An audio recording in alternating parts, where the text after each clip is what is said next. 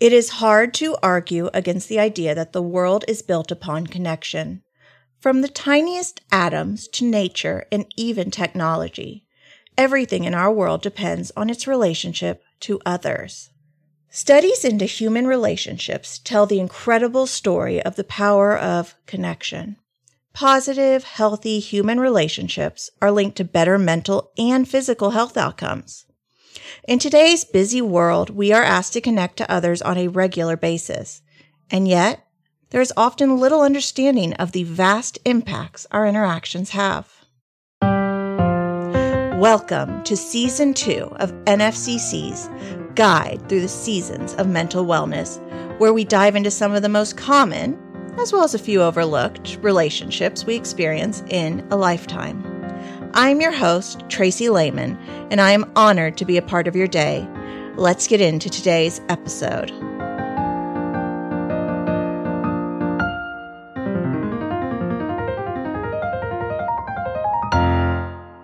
Relationships are the cornerstone of human health. Decades of research show that when we experience consistent, quality relationships with others, we live longer, feel better, and become more resilient to stress. However, when we don't have access to these types of relationships and are unable to create new ones, the risks to our mental and physical health change astronomically.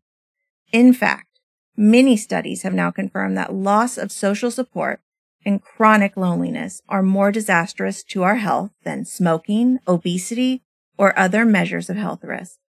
Putting these facts in the modern context of a global pandemic can be quite alarming.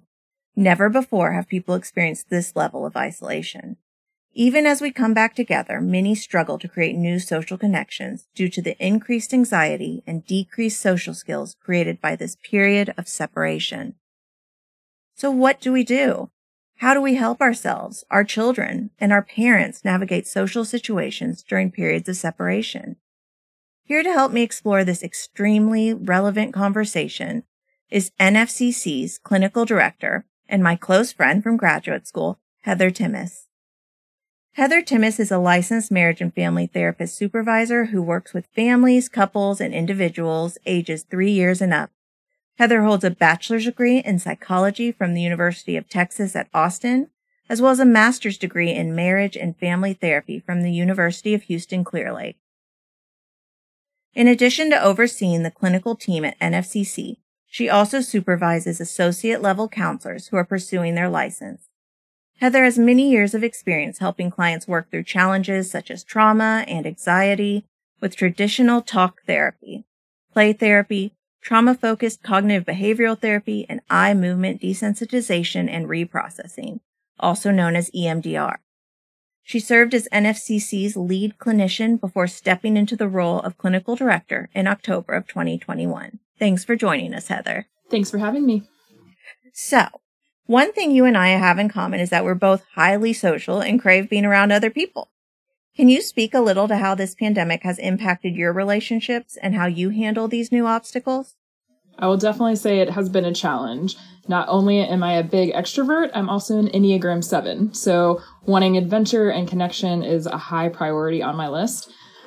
So the beginning of the pandemic was very, very challenging. I was used to being constantly busy, seeing people, going out. So I had to really adjust. I did what everyone did and tried to use house party and things like that to do those virtual happy hours and get-togethers, but it doesn't offer the same connection.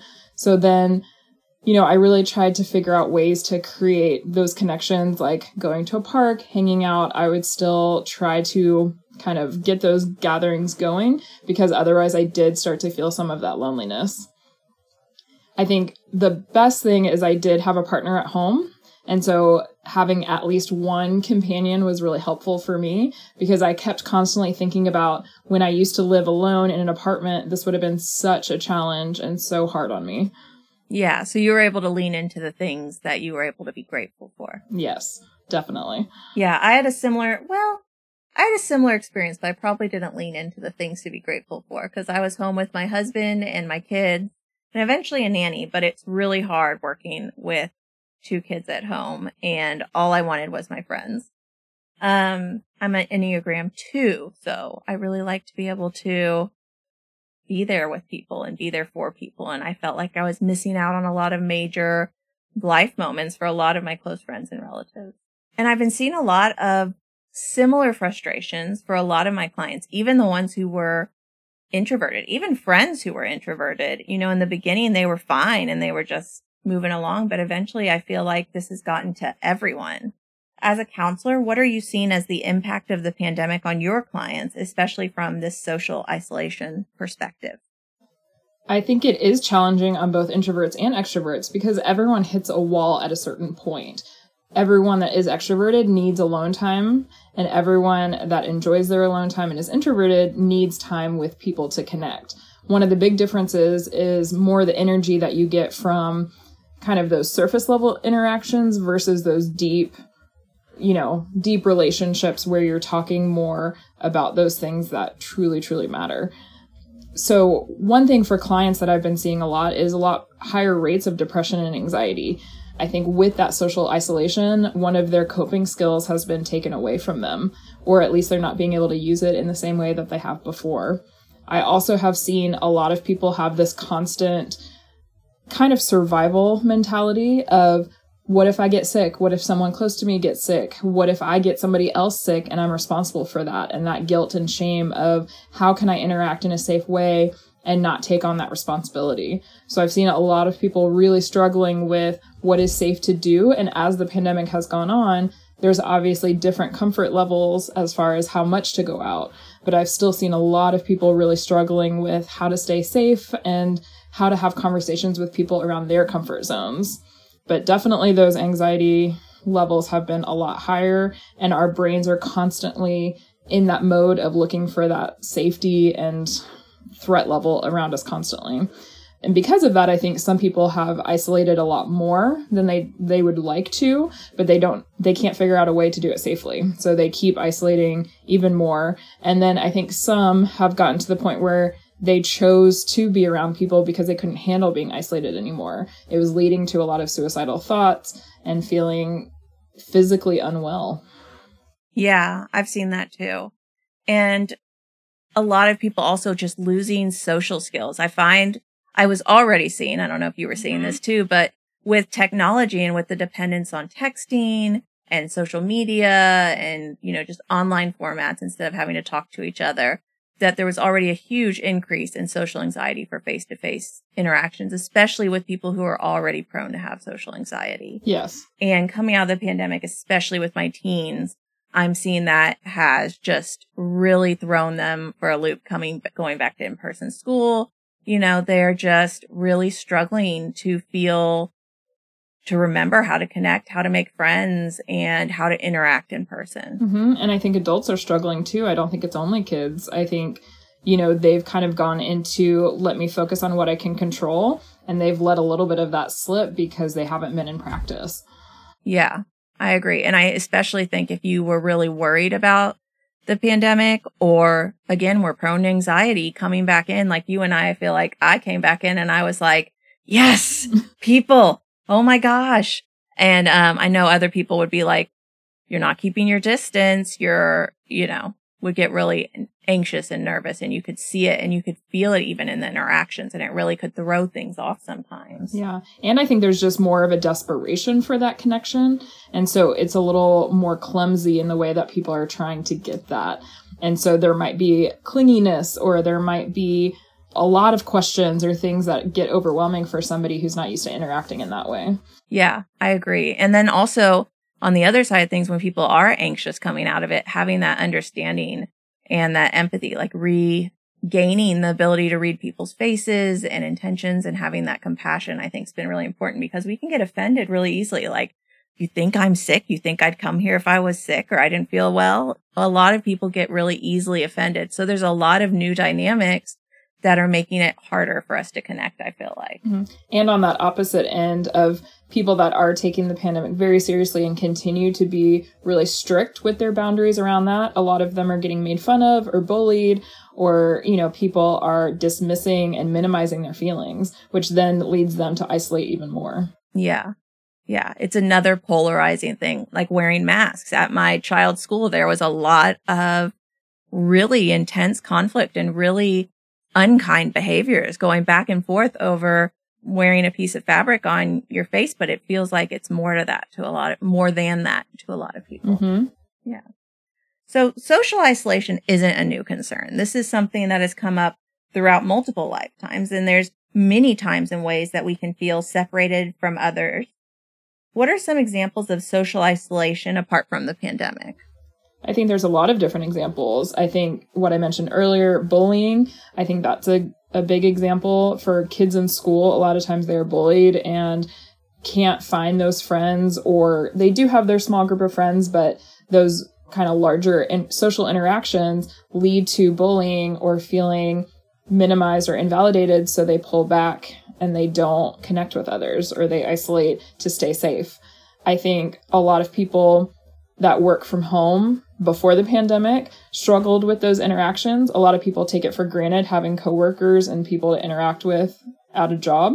So I think that can lead to a lot of social isolation. Those that are getting homeschooled, making those connections. I think also just people that are insecure or unsure of themselves and how they're interacting. They might not take those steps to reach out because they feel like they're going to be judged or not have that connection be met the way they want to. Yeah, definitely. And then some other ones that came to mind for me as I was researching and preparing for this presentation. One I think about often, and one, ironically, I never think about, but one is like people in nursing homes or hospital situations, people who have been separated already in a way and have lost a lot of their independence. They experience a lot of social isolation, whether that's that they struggle to socialize with the people in their new area, in their new residence, or if they just aren't able to for whatever disability or thing has come up. And if they're elderly, a lot of times, unfortunately, families don't visit as often. That starts to decline, and they don't have the ability to reach out. And so it does become more isolating. Or if there's health issues, if they're losing their sight or hearing or things like that, it makes it a lot harder to interact. Yeah. And then the other one I saw, which this is the one I thought was ironic because I've actually been through this, is when you come home with a new baby and you're on maternity leave.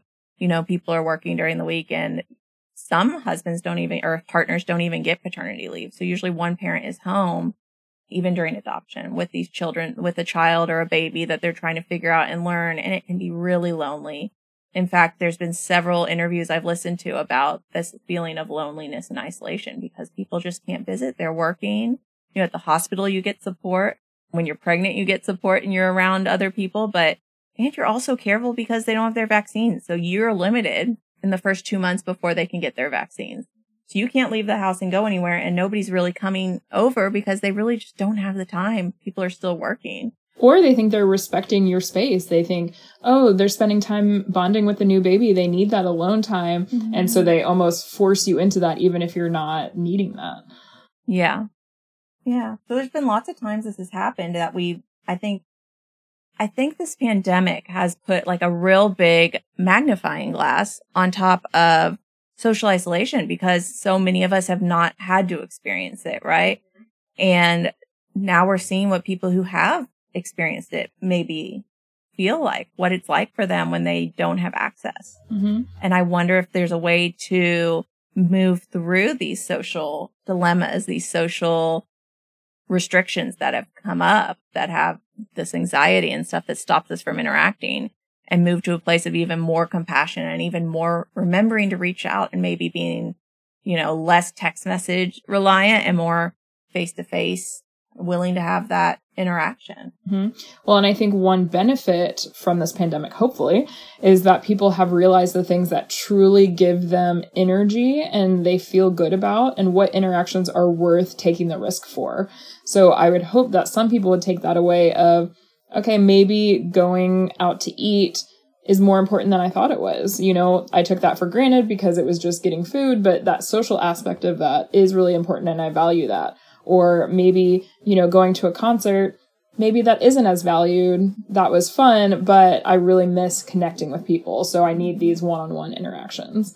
Yeah, definitely. And maybe going out to meals or going out for coffee meetings, we put our phones down now because we've had so much oversaturation of technology, I feel like, because that's how we've all been interacting for the last year and a half. Hopefully, but I also think a lot of people use that as a shield and it's a safety net. So I think a lot of people use their phones to be distracted because they're too afraid to connect fully and be totally vulnerable. Yeah, it's easier. It definitely is. Yeah. So when we're talking about social isolation and all the research I've done, I mean, it's more disastrous for our health than smoking, obesity, and other measures of health risk that we generally associate with being in poor health, with having, not a long life. Some other ones that came up was that having limited social interactions actually decreases your immune system response, decreases the way your body processes nutrients and things. There's just so much interesting research about it that just crazy to me. The only thing I've ever heard consistently was that the number one correlate for who has the longest life is social support, is having those connections. But I've never really heard that much about the reverse of not having them. Why do you think that this isolation has such an impact on us? I think there's a few factors. So one, stress. Stress harms your body. It creates, like you said, a lack of immune response. It creates a lot of health issues. You're more susceptible to certain health issues like diabetes and things like that if you have a lot of ongoing stress.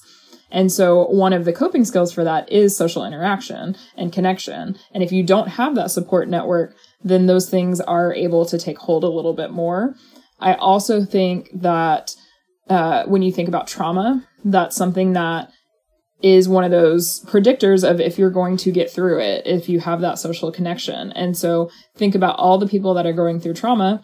And again, there's so many examples of this, but the pandemic itself is a trauma. It's a macro level trauma that we're all going through. But if you don't have that social network to get through that trauma, then it's going to have an impact on how your brain is developing and what that is causing in your body. So, I mean, it makes sense that there's a lot of physical health concerns with it. Yeah. And one of the things I often think of, or I talk to people about often, is the importance of that social connection. And there's some people who just don't understand why it's important. I think people with really bad anxiety or really bad trauma around, important relationships. But what I always say is our entire world is meant for connection. I'm an attachment therapist. I care about relationships. And if you really look at it, trees grow in groves together so they can protect each other, right? They strengthen each other. They protect each other from wind and storm. If you look in our brains, our neurons have to connect to other neurons. Otherwise, our brain, they kind of wither and our brain kind of prunes them away. If we look at cellular organisms or our own cells cannot, minus single cell organisms, which I haven't looked into that much. But outside of that, cells in general, if they don't have other cells to commune with, they die. So generally speaking, everything in the biological world is really built for connection. So it kind of does really make sense that there would be such a large biological impact on not having those connections. And obviously for therapists, we talk about this a lot, but for other people, Maslow's hierarchy of needs, when you look at that, yes, you need your basic shelter, water, food, those things. But then the next step up is belonging. And so why is that built in so strongly if it's not what we need? It is. Yeah. Yeah, absolutely. And then when I do talks on stress resilience and Bruce Perry, because you knew Bruce Perry before I knew Bruce Perry, and his stress resilience map, his little map of, in the new book, What Happened to You, the map of the brain and how the brain kind of shuts down. If you think about threat responses and that we are first and foremost threat response creatures, that if you are in the wilderness by yourself, you are more vulnerable.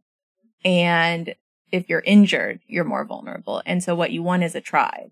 You want a group of people that can come together like the elephants. Have you ever seen elephants when there's like baby elephants and they all circle around, right? That's a biological imperative. And so when your threat response is relieved by having trusted, protected people around you.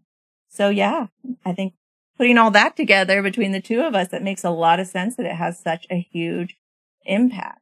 So knowing that, how do we maintain relationships when we're separated or isolated? I think there's a few things you can do. I think one, recognizing the need. And like I said, trying to recognize those moments that really do fill your cup, so to speak. So what are those moments that you feel the most energy from so that you can replicate those more often and ask people that you know to engage in those with you. I think a lot of it is risk taking. You have to have a vulnerability to be able to reach out to somebody and say, I want to spend time with you. And that can be very scary for people, but it is worth it to take the risk to try to find those right people to spend time with. And that's one thing that I would definitely say is to continue that search until you find your people, because there's so many that are surrounded by bodies. They're surrounded by people that are there that aren't actually there for them. They're not supportive. They're not nurturing. They're not helpful. They're not healthy people. And sometimes people put up with those connections just because it's a person in the room. So I would hope that everyone can really take the risk to find the people that are going to give you what you need rather than just settling for who's around in the moment. Yeah, absolutely. And I think a lot of that comes down to A, doing your own therapy, doing your own work, and B, I'm a huge proponent of mindfulness meditation because what I have gained from it, from my personal experience. So one of the things we learned, or I remember really profoundly from grad school, and I don't remember who said this, but it was, don't give your clients things to do that you wouldn't do yourself. And so I apply that a lot. I see what works with me and try it on, have other clients try it on. And sometimes they still don't want to do it, but at least I know that it's a possibility. And with mindfulness meditation, I've developed a lot of awareness, a lot of that ability to kind of distance myself in a moment and see what's going on. Or even after the fact, if I have because I'm human, have these big emotional reactions, but creating that distance, what's happening here? What am I reacting to? And also just having awareness of the patterns and behaviors within my relationship so that I know if someone is manipulative or if a relationship feels one-sided, or even if I feel like my side is one-sided, being able to reach out and speak to that with somebody and be like, your relationship is really important to me. And I want you to know that you can reach out to me and support. I feel like I've been leaning on you a lot, and I want you to know that I am also here for you to lean on. And I think those things are so important. And I think we also need to look at other countries, because I think part of this is a societal issue, is we are a very individualistic society and we reward that. We want to be seen as independent and self-sufficient. Mm-hmm. And when you look at other countries that are more collective, they focus on the community. They focus on how can we support each other. They focus on building things into their society that support elderly, that support children, that support different groups to continue to have support. Mm-hmm. We don't do that. If you're struggling, you have to figure out yourself. You have to find those resources. You have to know when and where to reach out for help. And it's not built in. You have to really find it. And so I think we could do a lot more research around other countries and how they are kind of supporting those different facets of society to make sure that being connected is rewarded. Yeah. I agree. So many things came out. I don't want to make this a political podcast, but America is, or has historically been, who other countries try to be like, right? They model after us. And while there are systems in countries that are becoming more westernized, they are adopting more of that individualism, and it's showing in these polarizing behaviors and negative interactions that we're seeing in many westernized countries, I feel like. And I agree. I think the individualism, the not having a support system, is pretty recent. It's not something we've built ourselves for. I can't remember what the time frame I saw was, but I want to say in just the last 50 to 60 years is when we really started moving away from community mindset. And even then, we had neighbors would bring over pies and cakes, and you would meet each other and you would have a community. The neighborhood I grew up in, we could reach out to our neighbors. I feel like that has really quickly receded from our society. And I worry about the impact of that on empathy. And we just really aren't meant to live on our own. Those moms that I work with that are like, well, I'm not supposed to need help. I'm supposed to be able to go back to work. Other moms do it. I've even said that. Other moms do it. Other people can do all these 1,000,001 things. Right. There's a movie with Sarah Jessica Parker. What's it called? I don't know how she does it. Did you see this movie?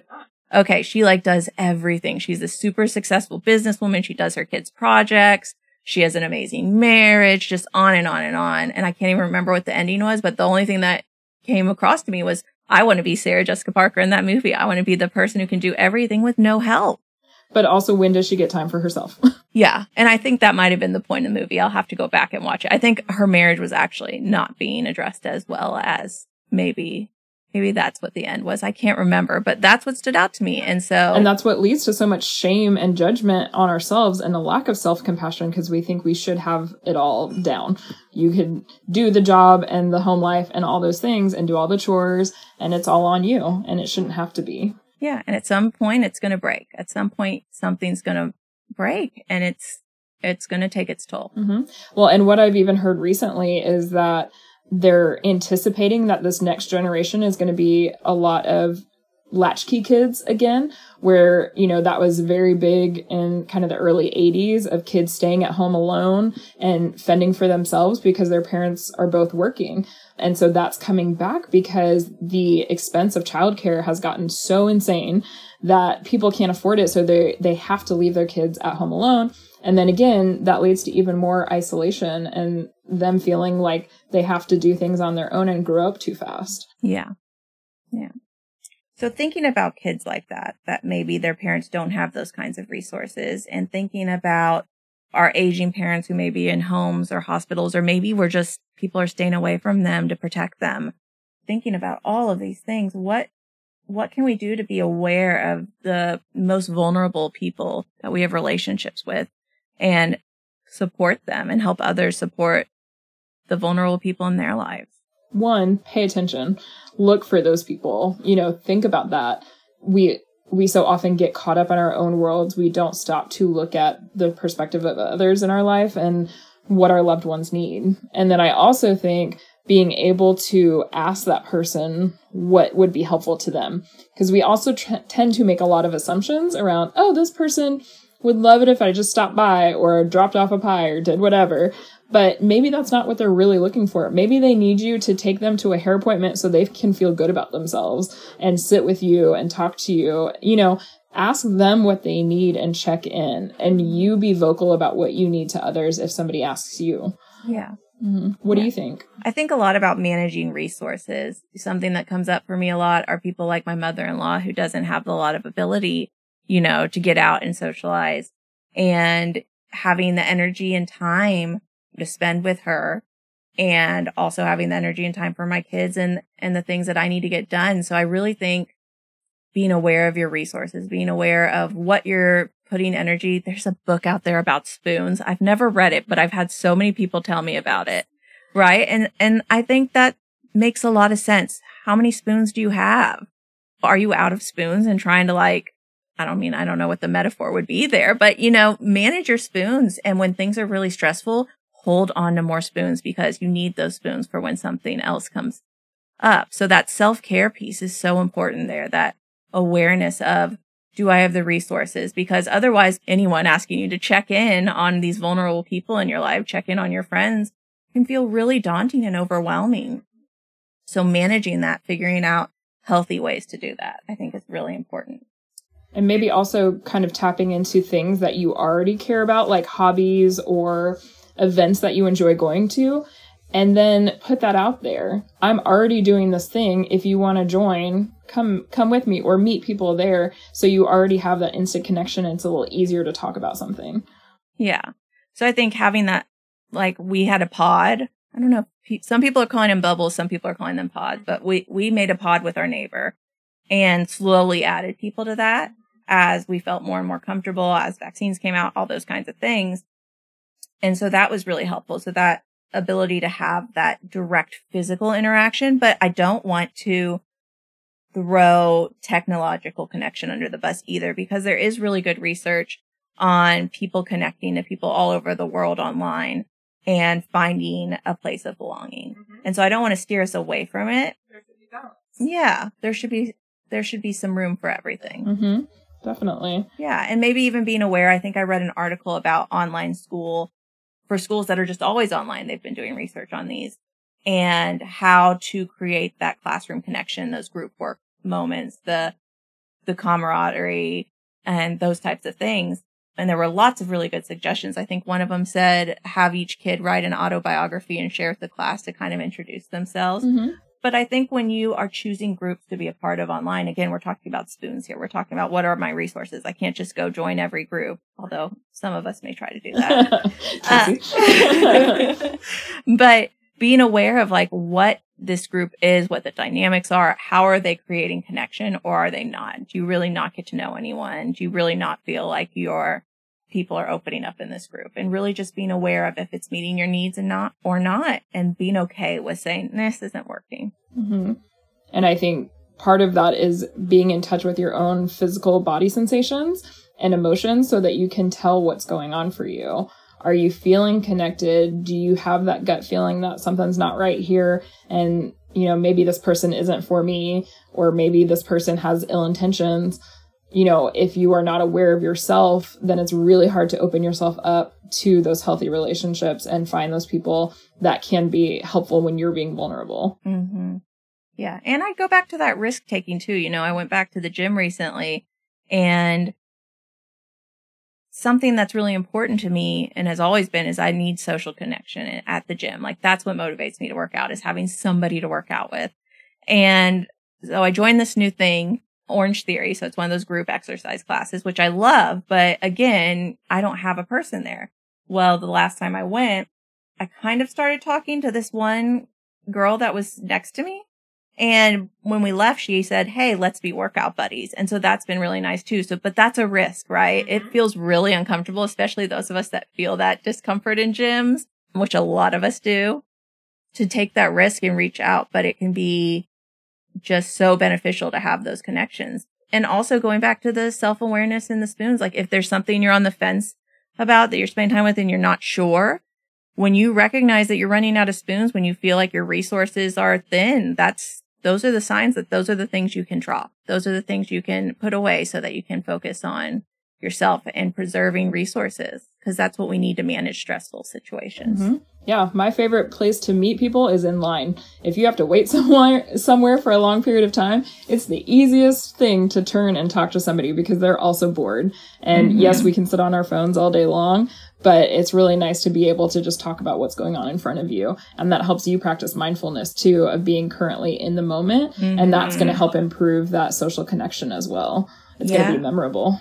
Yeah. And I think that empathy and awareness of others, those social skills, recognizing when somebody else is taking a risk, when somebody starts talking to you or says, oh my gosh, can you believe that? Whatever they're saying, that's a risk. That's a bid. In couples therapy, we call them bids, a bid for connection. And so there's an opportunity there, and trying not to be dismissive or rejecting, because you could be limiting yourself and you could be steering that other person away. So that awareness, both internal and external, is really important. Mm-hmm. So we've talked a lot about the importance of connection and how social isolation, not always negative, but how it can create a lot of pain and suffering, especially in long-term situations, causing feelings of loneliness, depression.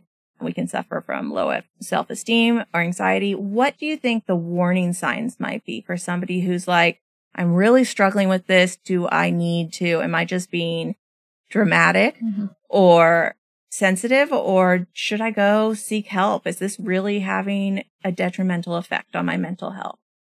How would somebody know that?